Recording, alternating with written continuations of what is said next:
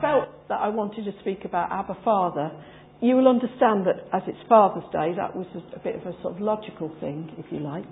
But also, I wanted to look at Abba Father because it's something that doesn't depend on an earthly father, son or daughter relationship. Because as Trevor has so eloquently and substantially put, that our relationship with our Heavenly Father is something that is different, and it is something that is really, really sure. This first verse here, Abba Father, Romans 8 verse 15. For you did not receive a spirit that makes you a slave again to fear, but you received the spirit of sonship. And by him we cry, Abba, Father. So I want to look at this phrase, but before we look at Abba, Father, the Abba being a defining term for father in the Aramaic language, spoken by Jesus and Paul as an intimate term to characterise their personal relationships with God. Before we look at that in detail, I want to look at what being a father means to us. This Father's Day, as also Trevor has suggested, it's part of our culture now, isn't it? And whether we see it just as a money spinning thing for card companies to make a quick buck or two, it's something that most of us hold to as families.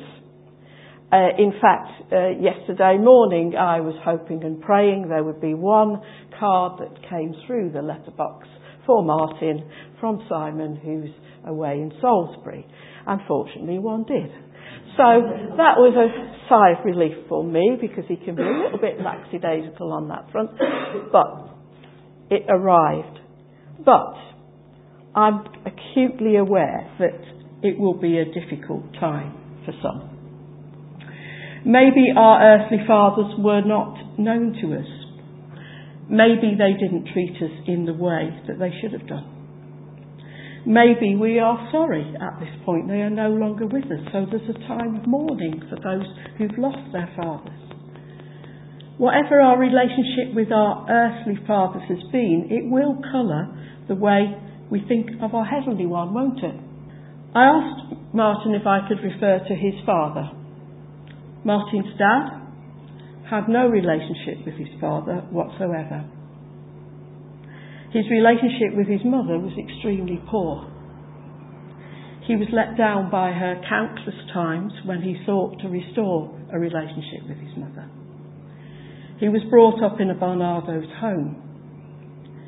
The only person in his family that he would have anything to do with was one of his sisters. And when I first met Martin, I wanted to know about his family, and found out very quickly that that was a taboo area, knowing anything about his father's family. And Martin had been brought up that you just didn't talk about it. When it came to his funeral, I was absolutely flabbergasted to see so many members of Martin's father's family there, half brothers and sisters, looking like him. It was just incredible. He had chosen not to have anything to do with anyone except for that one sister in his family. He was so bitter because of his experience he'd had. However, I'm delighted to say that in his latter years, when he retired to Cardigan, when he went, I think after much cajoling from his wife, to the Baptist church in Cardigan, he encountered his Heavenly Father, and he was overcome with emotion. He said on quite a number of occasions, "Why didn't I see it before?" He was full of tears, and it was a blessing to know that whilst he never shook off the emotional hurt of the lack of father and the poor mother that he had. We don't know all the circumstances, so I don't want to speak ill of his mother. But it was just so good that he encountered his heavenly Father. The thing is, we accommodate who God is by using human terms, don't we? So what we have is an approximation of who God is, not the whole truth. Whatever our experience has been, our earthly fathers are a shadow of our heavenly one.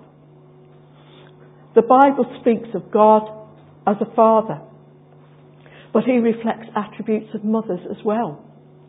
We read in Isaiah 66:13 that God says, "As a mother comforts her child, so I will comfort you." Later on in Isaiah 49 verses 15 and 16, he says that even if a mother could forget her nursing child, he would not forget his chosen people. In Luke 13:34, we read Jesus saying how often he had wanted to gather the children of Jerusalem together as a hen protects her chicks beneath her wings. Our Heavenly Father is the real deal. No human shortcomings. In the last song that we will sing, we will say, He's perfect in all of His ways. Earthly fathers can never match the qualities of fatherhood we see in our Heavenly Father, even though we are all made in His image, as it says in Genesis 1:27. And there are countless fathers, earthly fathers, who do an outstanding job.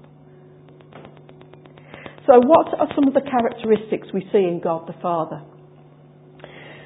He's a life giver, He has authority, He is a powerful protector.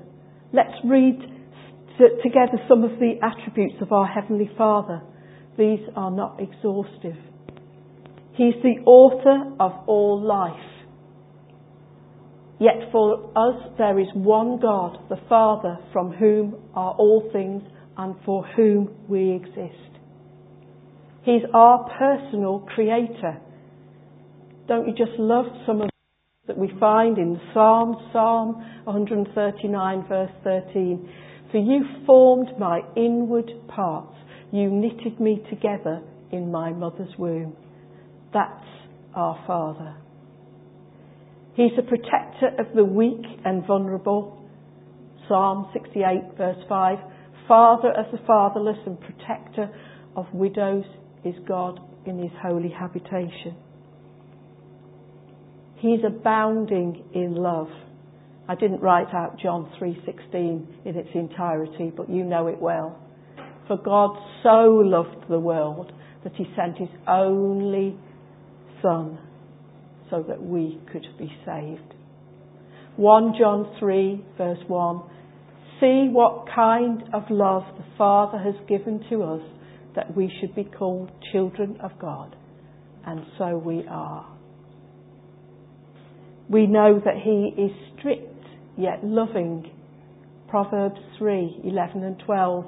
My son, do not make light of the Lord's discipline, and do not lose heart when He rebukes you, because the Lord disciplines the one He loves, and He chastens everyone He accepts as His son.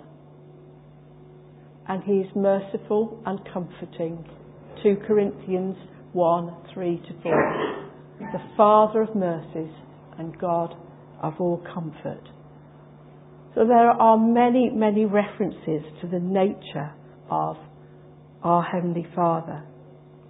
But perhaps the best known picture we have of Father God is the forgiving Father who runs, filled with love and compassion, to welcome His errant Son back into the family and lavish Him with fine robes, a ring on His finger and a feast. He even prepared to break with tradition and run when a Middle Eastern man would never have run. That would have meant hitching up his tunic so he wouldn't trip. He would have shown his bare legs, a humiliating and shameful thing to do. The Father, and only the Father, could restore the Son to full sonship in the family. Through the sacrificial giving of our Heavenly Father, through His Son Jesus, and the imparting of the Holy Spirit, we are welcomed into the family of God. And that, you might understand, is why I asked for that song to be sung before I spoke. We are welcomed into the family of God. We are part of the family of God, and there is a deep cry in our hearts in recognition of that.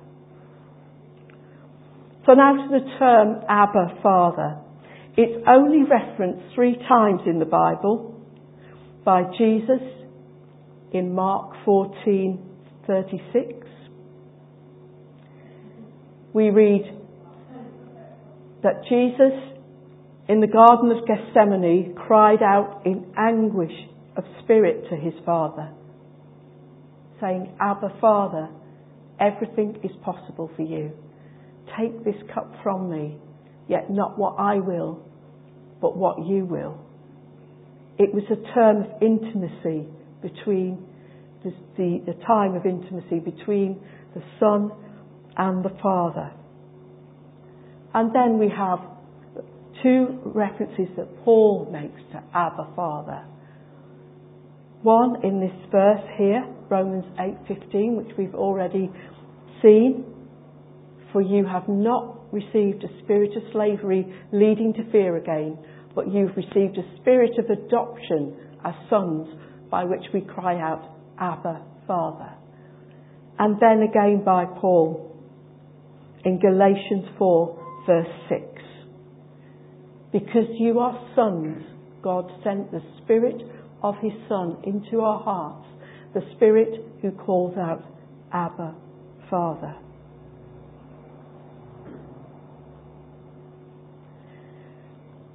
Abba, as I say, is an Aramaic word used by young children when addressing their fathers. And it implies a sense of familiarity. Jesus' use of the word emphasised the father-son relationship with God. And the amazing thing is, when we become Christians, we are indwelt by the Holy Spirit, which joins with our own spirit in crying out that same intimate name to our Father, as Jesus himself used. When I read that again, it really struck me just how privileged we are. That very word that Jesus used, we can use. Isn't that amazing?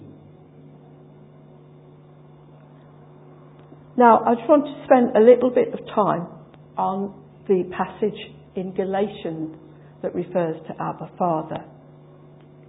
In February 2022, there was an interview with John Piper, who's a well-known American theologian. He's written books, and he's been active for a good number of years. And he describes how he finds Galatians 4:4-6, the second time that Paul talks of Abba, Father, as intensely theological and intensely experiential. A real nugget, because it not only describes who God is, but it allows us to apply that knowledge to ourselves and experience it. So here we have it in a different version.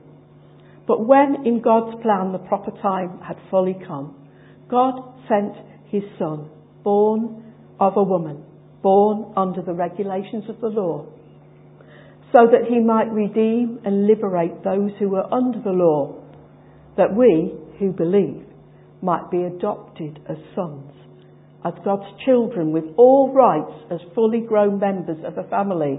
Hallelujah. And because you really are his sons, God sent the Spirit of his Son into our hearts, crying out, Abba, Father. So these verses, he says, take us through the whole story of salvation from beginning to end. The incarnation and the life of Jesus, the legal redemption, the payment of the price for God to legally purchase a people for himself, the adoption of the people. They are now sons and daughters of God. And then the indwelling of the Holy Spirit in his people. This intensely experiential part. The first three parts of those verses are gloriously theological, outside of us. The Father and Son redeeming mankind. But then it becomes Trinitarian, doesn't it? The work of the Father and the Son and now the Holy Spirit. I think that follows on so nicely from the time of Pentecost we were celebrating only a few weeks ago. Now Paul is talking about our spiritual experience, our heart's reaction to the transaction. Because we are sons, God gives us the experience of sons. And of course we're talking here of everyone. There's no distinction between male and female, Jew and Gentile in the kingdom of God. We have a treasure trove here, don't we? We are jars of clay and we have this treasure within us. So going back to the Romans passage, it follows on, verse 15 does, with verse 16 logically, and verse 16 says that the Spirit bears witness with our spirit that we are children of God. So it's the Holy Spirit and our spirit together that cry, Abba, Father. We cry joyfully. It's a voice of recognition, a voice of affection, a voice of joy. We may not understand what the Holy Spirit says, because in Romans 8:26 we read that he intercedes for us and we might not understand what is being said. But together we will have this experience, not a passive experience, but an experience that underlines who we are in God.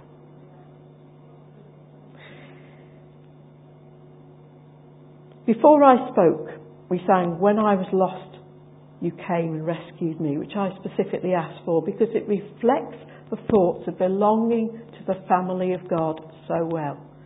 Here are some of the words. "You know all the things I've ever done, but Jesus' blood has cancelled every one. Oh Lord, such grace to qualify me as your own. There is a new song in my mouth. There is a deep cry in my heart. A hymn of praise to Almighty God. Hallelujah. And now I stand firm on this rock. My life is hidden now with Christ in God. The old has gone and the new has come. Hallelujah. Your love has lifted me." Abba, Father. We can testify with the Holy Spirit we have God as our Father. He has paid for us. He has adopted us. He cares for us. He wants us. He loves us. He protects us.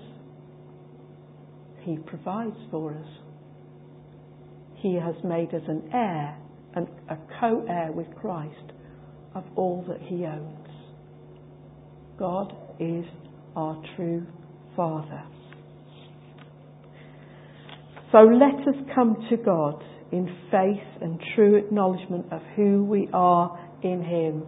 Let us nurture the work of the Holy Spirit joining with us to help us get the truth of our identity and bring ourselves before our Father God. We need to give this time. There are times I feel when I don't connect well with God and don't accept him as my Father as I should, don't worship him as I should. We need to give ourselves the space, don't we, to sit and re-establish who we are, the biblical truth of who we are and enable that connection to take place again, to worship God and to know that He longs to have that intimate relationship with us, the Abba Father relationship. He is our all-satisfying, totally dependable, ever-loving Father, and as we allow the Holy Spirit to do His work in our hearts, I truly believe we will find deeper release in worship, more reverent praise, a greater sense of our true identity as children of God. Let us endeavour to find out more about our Heavenly Father from the Bible and not restrict Him to the imperfect but good, on many occasions, human fathers we have known. He is perfect in all of His ways, and we are His. So I'd like to pray for us all before we sing our final song. Let's pray. Heavenly Father, You created us all in Your image. You sent Your Son Jesus to die for us, and You have given us the Holy Spirit to testify with us that we are Your children. Help us to accept our position as children of God. Help us to nurture communion with the Holy Spirit, which will enable us to cry in joy, Abba, Father, and deepen our worship of You, knowing that it is Your joy to bless us with a profound and intimate sense of belonging to the family of God. And Lord, I lift up all in this congregation who have not had a good role model of a father or mother perhaps. And I pray for comfort. I pray that the connection with You as Heavenly Father will bring a sense of belonging, will bring peace, will bring identity. Amen.